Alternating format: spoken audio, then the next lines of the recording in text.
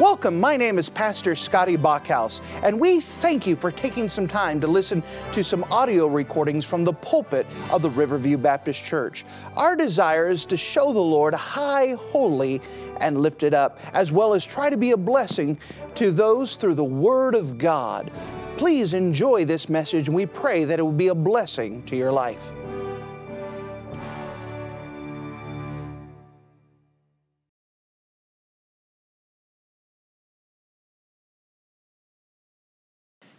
And if you wouldn't mind to take your copy of the Word of God and turn with me to the Old Testament book of 1 Kings. The book of 1 Kings and chapter number 10. The book of 1 Kings and chapter number 10. We're now on our last few messages of the life and ministry of Solomon. After today, if I remember correctly, we are down to 4.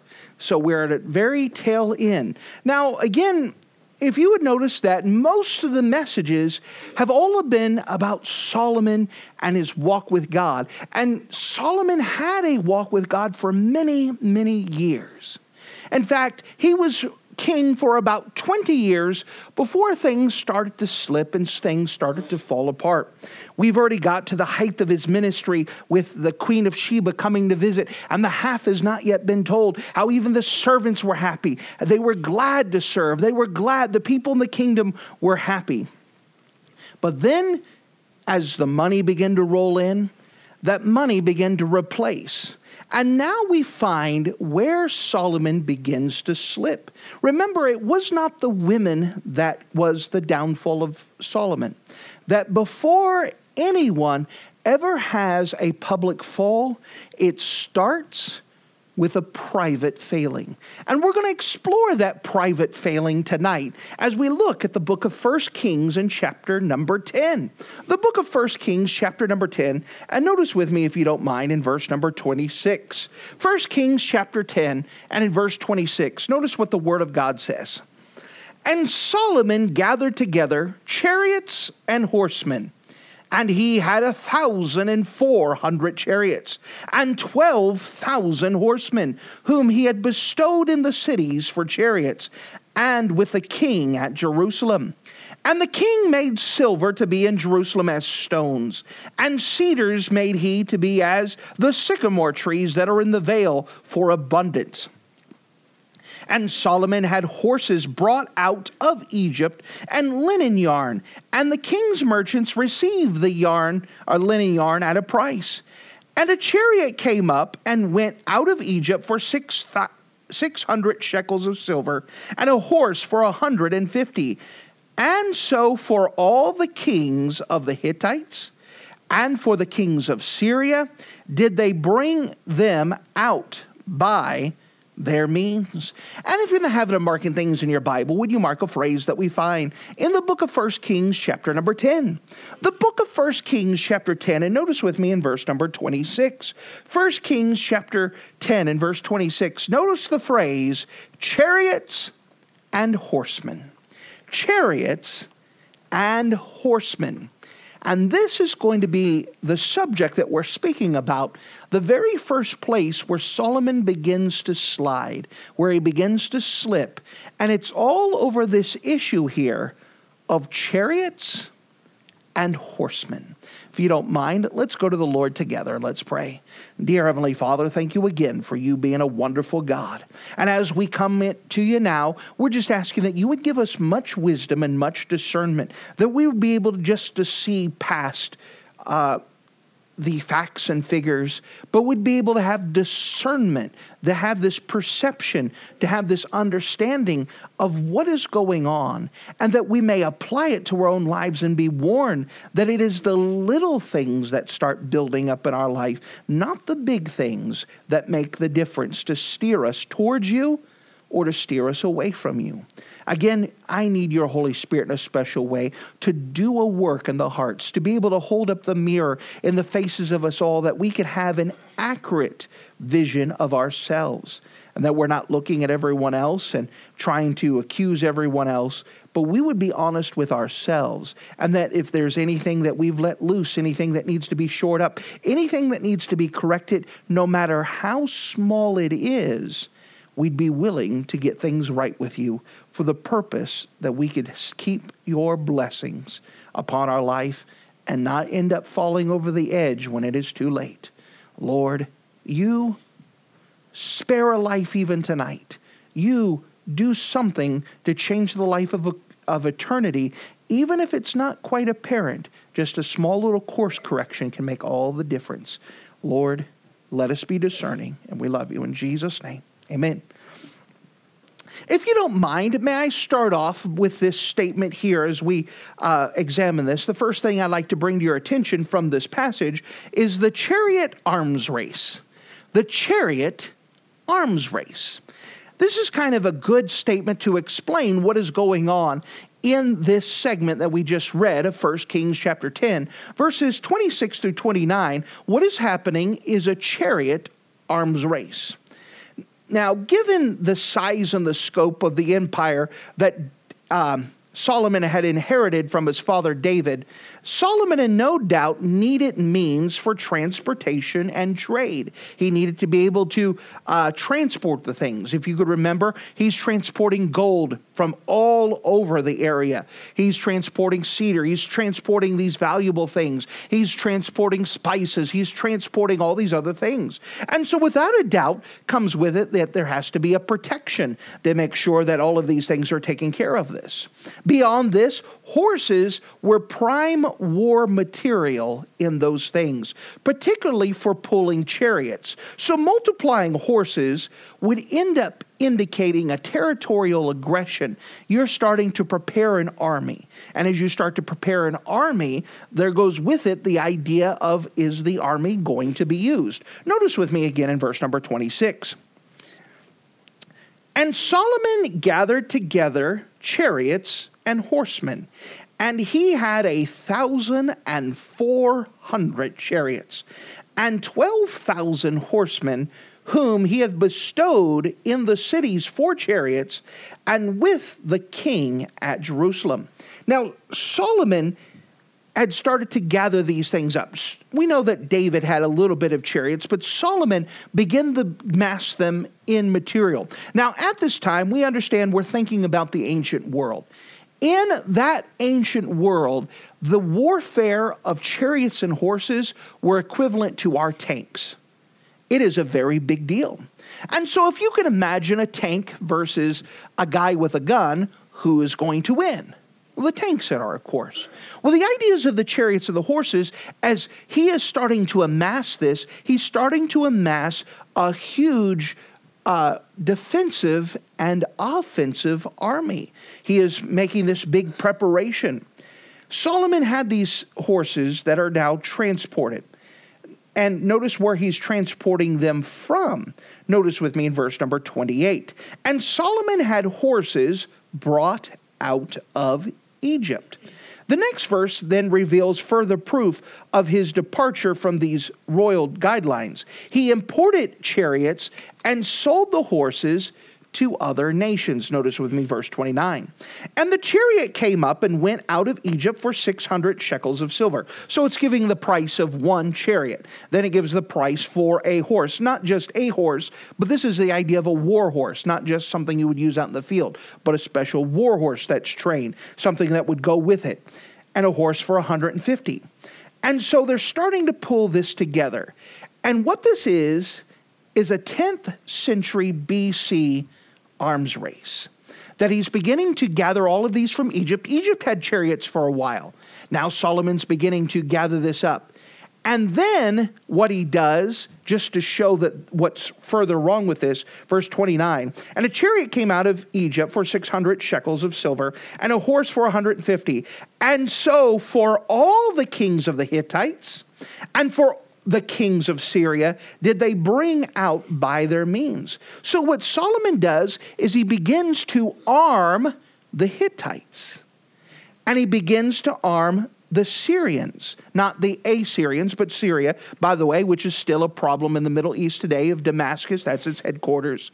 We still hear that in history today. He begins to arm these nations. Now, if you are going to continue further into your Bible, you're going to find out what are two nations that continue to give problems to Israel later on? Hittites and Syrians. He is arming these people who are going to be his enemies later on.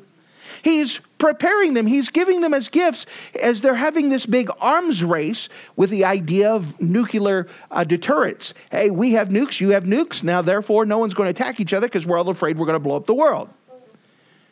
So you have tanks, you have tanks, you have tanks. All right. Well, we're not going to declare war on each other because it's going to be messy.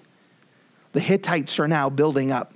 The Syrians are building up. Solomon is building up. Egypt has had this for a while. What you're having now is a change of warfare with this new technology now being spread, not just kept as a secret now, but is now beginning to be spread, proliferated, and it is Solomon who is doing this. And in doing so, Solomon has now violated what some may call a smaller precept of God's law. First given to Israel 450 years before this, that God had already said, don't do this. So with this in mind, that's the backdrop of what's going on. It may look small. You read this and say, what's going on? This is just history.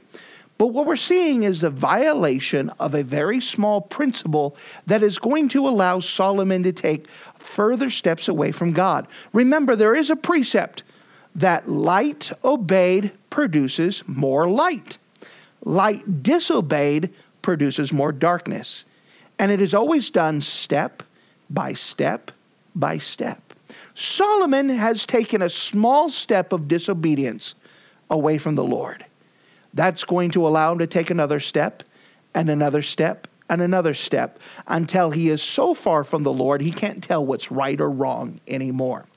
So we start off with this chariot's arm race. Let's now dive into what is the matter with this. We see the result of violating small principles.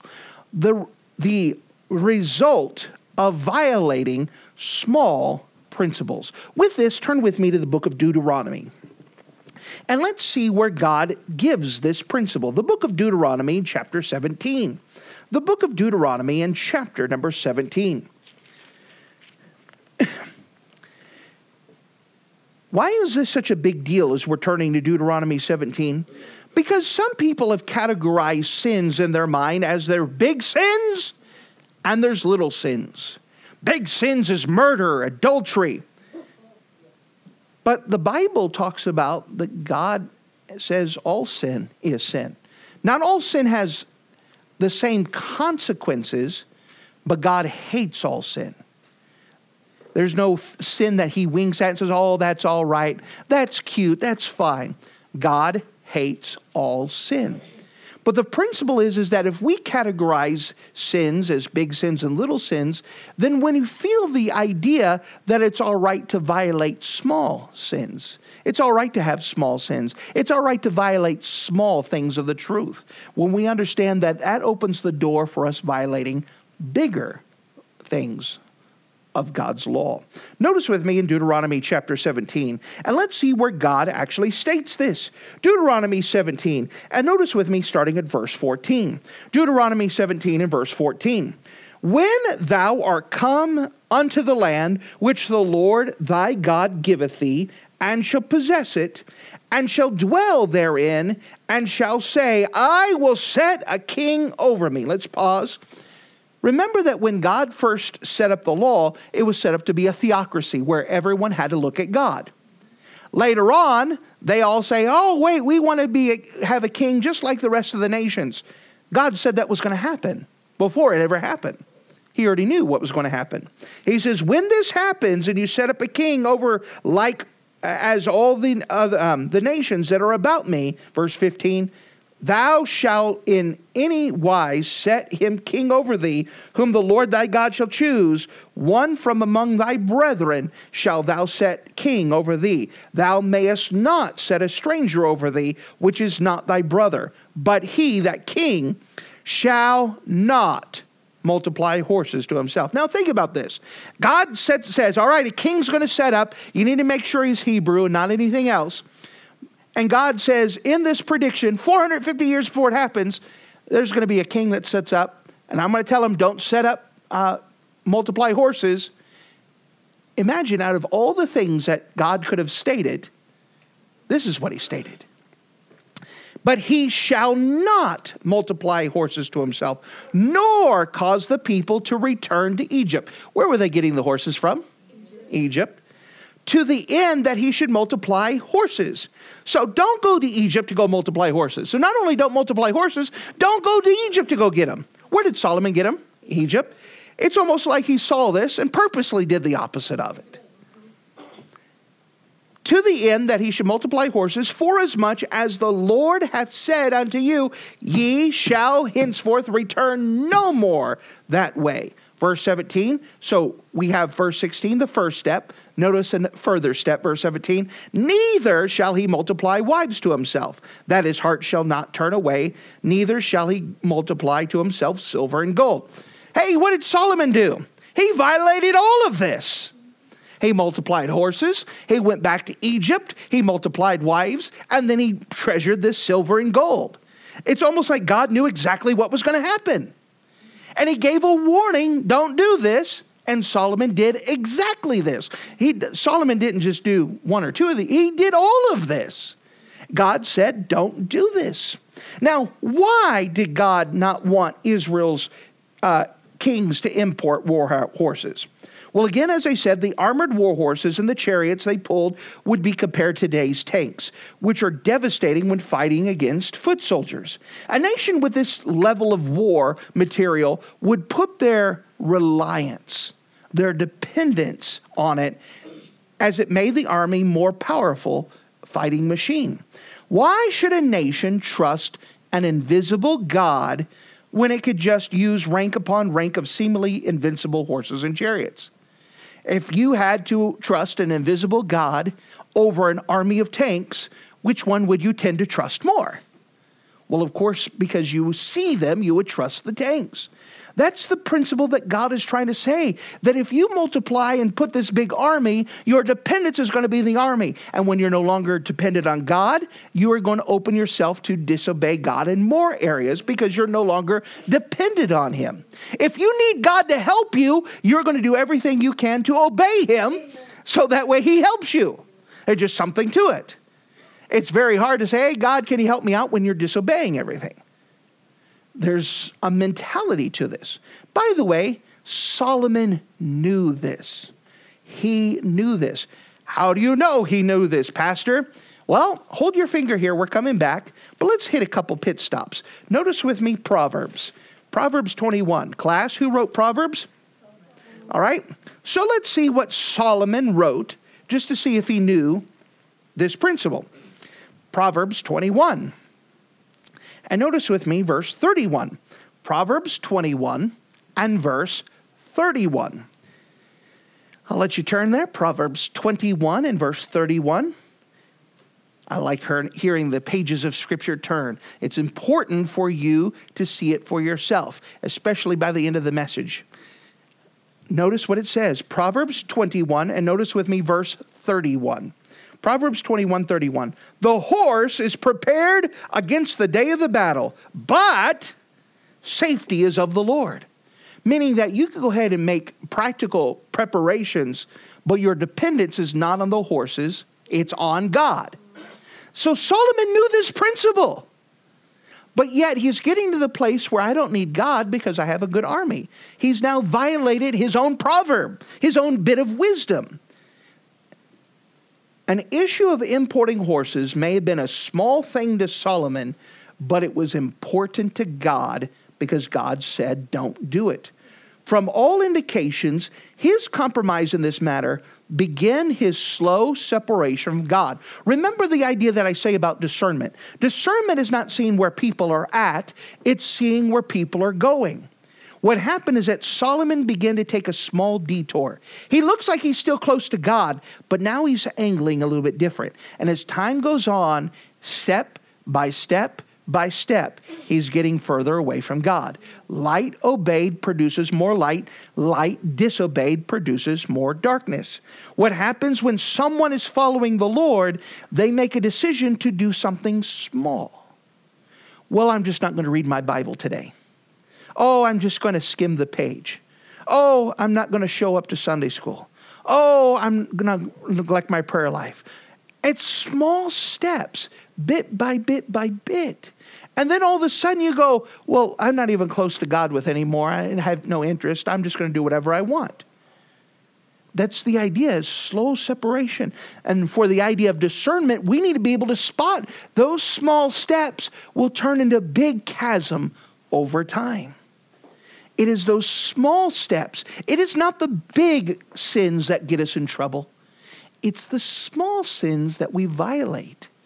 And we say, what's no big deal? It is a big deal because it's taking us further from God, step by step by step.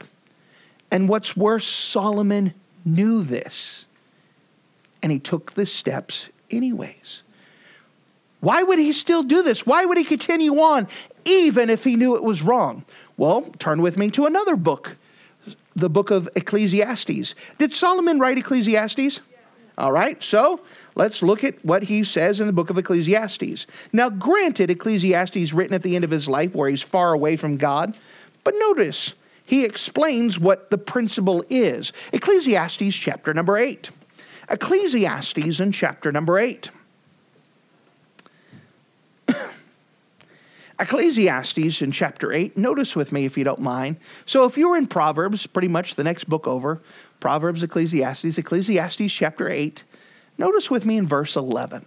Ecclesiastes chapter 8 and verse 11. Because sentence against an evil work is not executed speedily, therefore the heart of the sons of men is fully set in them to do evil. What is this saying? It says, because lightning did not crash upon you and the building didn't collapse when you first did the small sin, you're like, well, I guess God doesn't really care. And you do another sin. Oh, lightning didn't scratch. Oh, building didn't fall in. I could take another one. What happens is that because your expected result of lightning hitting you didn't happen, oh, well, I guess God really doesn't care. Does God care? Absolutely, he does. But God's allowing us to do what we want. Sometimes that's the worst punishment, is that God allows us to have what we think we want. You don't want to obey God? Okay, fine. Lightning's not going to hit you. You could go ahead and do whatever you want, but there's going to be consequences for it. Let's take some guy. He grows up in a good church, but he's never made a clear decision to follow after God. And so he begins to work. And he's working. He's a good young man, tries to do what's right. But he gets with his friends, and his friends said, hey, man, we're going to go stop by the bar later on. And I know that you don't drink, and that's fine. We're just going to go hang out, and you go ahead and have a Coke. No big deal. And so the kid goes to the bar. Doesn't drink, but lightning doesn't strike. Earth doesn't open up and swallow him up. Nobody hits him on the way back home from there. No, doesn't seem like anything happens. Hey, you know what? It's all right. I had a good time. No big deal. And so he begins to go again and again.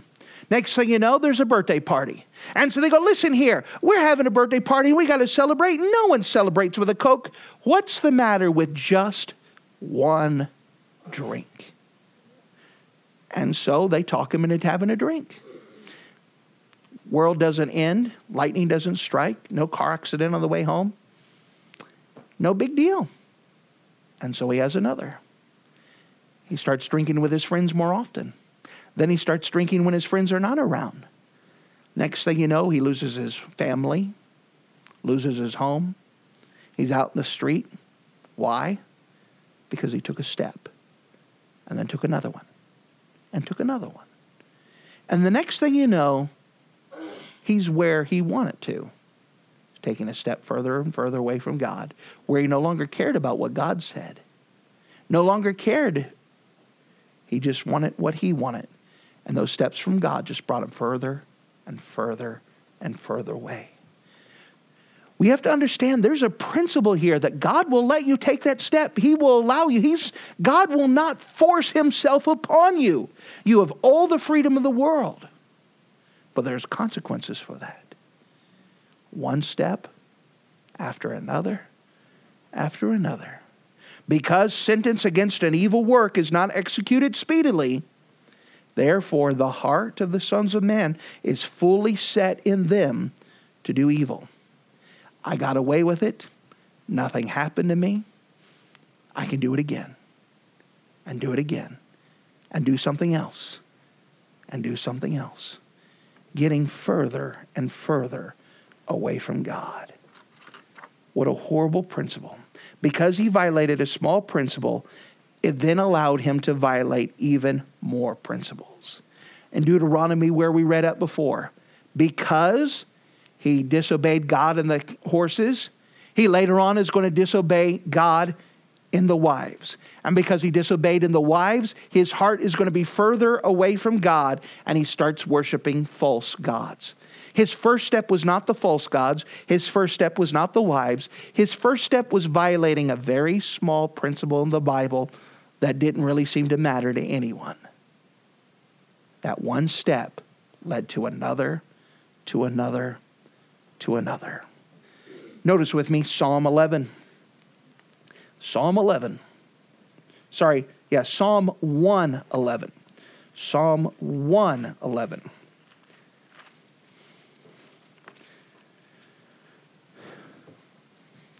Psalm 111 and verse number 10, a very important verse. Psalm 111 and verse 10, the Bible says, "The fear of the Lord is the beginning of wisdom." That sounds familiar. We've seen it. It's listed twice in Proverbs.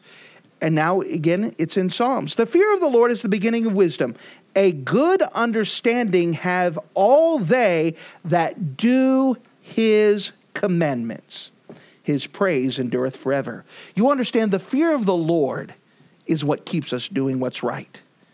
The fear of the Lord is the beginning of wisdom. And because of the fear of the Lord, I'm going to take the next step towards the Lord, not away from him. I'm keeping my eyes on him. You understand, you could take a step away from God. Lightning's not going to strike you. What's going to keep me on the path? Keeping my eyes on him. That's the goal, keeping my eyes on him. Once my eyes are off of him, I start stepping away from him because I'm looking at something else. Keeping your eyes on him. So, what's the answer? What was the answer? What should have been this idea in the first place? Well, hopefully you've been keeping your finger there in Deuteronomy. Turn back with me if you don't mind.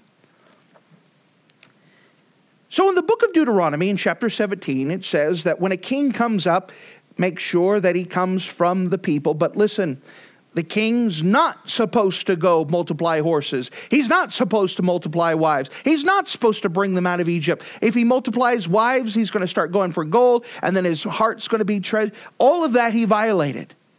But you know, in the same passage, God said, here's how to prevent that. Here's the answer. Here's how to stay close to God. Well, notice with me in verse 18. Deuteronomy 17 and verse 18. "And it shall be when he, the king, sitteth upon the throne of his kingdom, that he shall write him a copy of the law in the book out of which is before the priest of the Levites. And it shall be with him, and he shall read therein all the days of his life, that he may learn to fear the Lord his God, and to keep all the words of the statutes, or of the law and these statutes, to do them." Pause. You know what the answer is? The kingly challenge.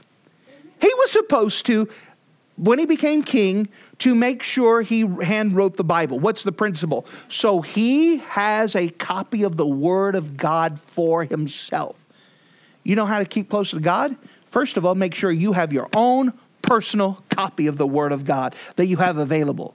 You have your own copy that you can read for yourself. You are supposed to read it for yourself. You're supposed to be able to have it so you could see it. This is the thing that they were supposed to write it down. Even though Solomon could have taken David's Bible, he was supposed to handwrite it so he had his own copy for himself that he could learn from, that he may learn. Now, why? That it may be with him, verse 19, "And he shall read therein all the days of his life." Not some of the days. He's supposed to be in his Bible every day. "That he may learn the fear of the Lord his God." Didn't we just read about this? How do we stay on the straight and narrow? By looking at the Lord. How do we keep looking at the Lord? by being in your Bible every day. The greatest thing you could do as a Christian is to be in the Word of God every day. This is vitally important, so you'll keep your eyes on God. If you get your eyes off the Lord, you start stepping away from Him. You need to be in the Bible every day for yourself. Notice as it goes on, verse 20, that his heart be not lifted up above his brethren, that he turn not aside from the commandment. Is that what we were speaking about? That they're supposed to stay in the Bible every day, keeping their eyes on the Lord, so they keep walking towards them. But if they're not in the Bible every day, they're going to violate commandments, they're going to turn aside and start stepping away from God, step by step by step. That his heart be not lifted up above his brethren, that he turn not aside from the commandment to the right hand or to the left, to the end that he may prolong his days in the kingdom, he and his children, and the midst of Israel. Here we could see that God blesses it, and God keeps us on a plain path, and He doesn't want us to go astray. But where did the fall of Solomon begin? One step. He got his eyes off the Lord because he wasn't in his Bible as he should. Remember, before anyone ever has a public fall, it starts with a private failing. Every time someone falls away from God, the very first step is they were out of their Bible. They were not in their Bible the way that they should. They didn't have their eyes on God. They got their eyes off the Lord. I cannot stress to you how important it is for you to be in the Bible for yourself. And by the way, not just reading it so every eye is on the Word of God or touches it. Okay, good. You need to understand. You need to saturate. You need to hide it in here. This idea of a chapter a day keeps the devil away. You need to be reading the Bible until you're saturated. If not, you are in danger. You're in danger. You're in danger.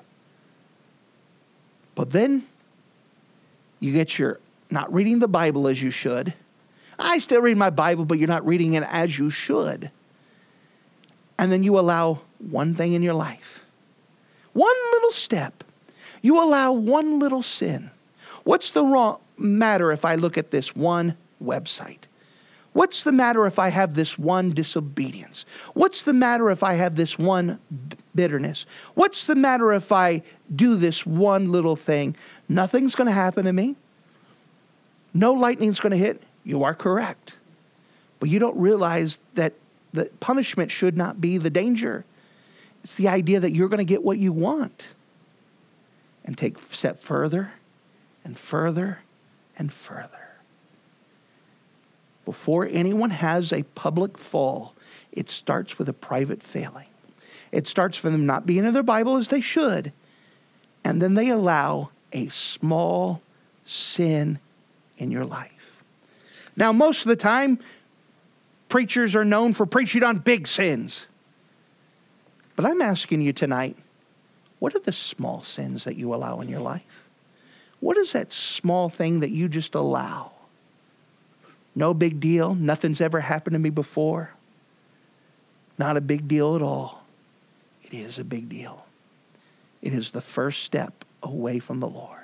It is the first step from violating another commandment to another commandment to another commandment to another commandment. One little step. So what is that one small thing that you allow? What is that small little thing that's my guilty pleasure? That one little thing where nobody knows about it, and you may be right. What's that one thing that you allow that's going to open up the gates to allow you to take another step, and then another, and then another? What is the small principle that you are violating? What is the first command that you're disobeying? Sometimes people say, well, I just didn't make a decision to do what's right. No, you made a decision to disobey. You either obey or disobey. It's as simple as that. We make things complicated. You either obey what God said or you choose to disobey. Maybe it's not a sin that you're allowing. Maybe there's something you're just not doing. God's told you, the principle's been showed to you, but I don't want to obey that. It's too uncomfortable. It's too much. What is that small step that you've already allowed? Let me tell you, the good news is you could come back. Now's the time to come back. Now's the time to repent. Now's the time to get back and to look at the Lord. Now's the time to determine that I'm going to be in my Bible as I should, so I don't walk away. Before anyone has a public fall, it starts with a private failing. It starts with you not being in your Bible as you should, and then allowing a sin in your life that's small, inconsequential, doesn't even matter, but it's going to lead you step by step by step away from the Lord. Thank you for listening to this audio message. This is Pastor Scotty Bachhaus, and I encourage you to take this information that you just received and make a specific decision to follow after the Lord. If you don't know Jesus Christ as your Savior, let me beg you to take the time to receive Jesus Christ for the forgiveness of your sins. If you are saved, I encourage you to make a decision in your life to help you get closer with the Lord. If there's anything specific we can do to be a blessing or to pray for you, we encourage you. Look us up on the internet at riverviewbc.com. Once again, that's riverviewbc.com. Or if you would prefer to call us, you can give us a call at area code 920-530-6308. Once again, that number is 920-530-6308. If there's anything we can do to be a blessing or an encouragement to you, please let us know. We would love to make ourselves available. Thank you.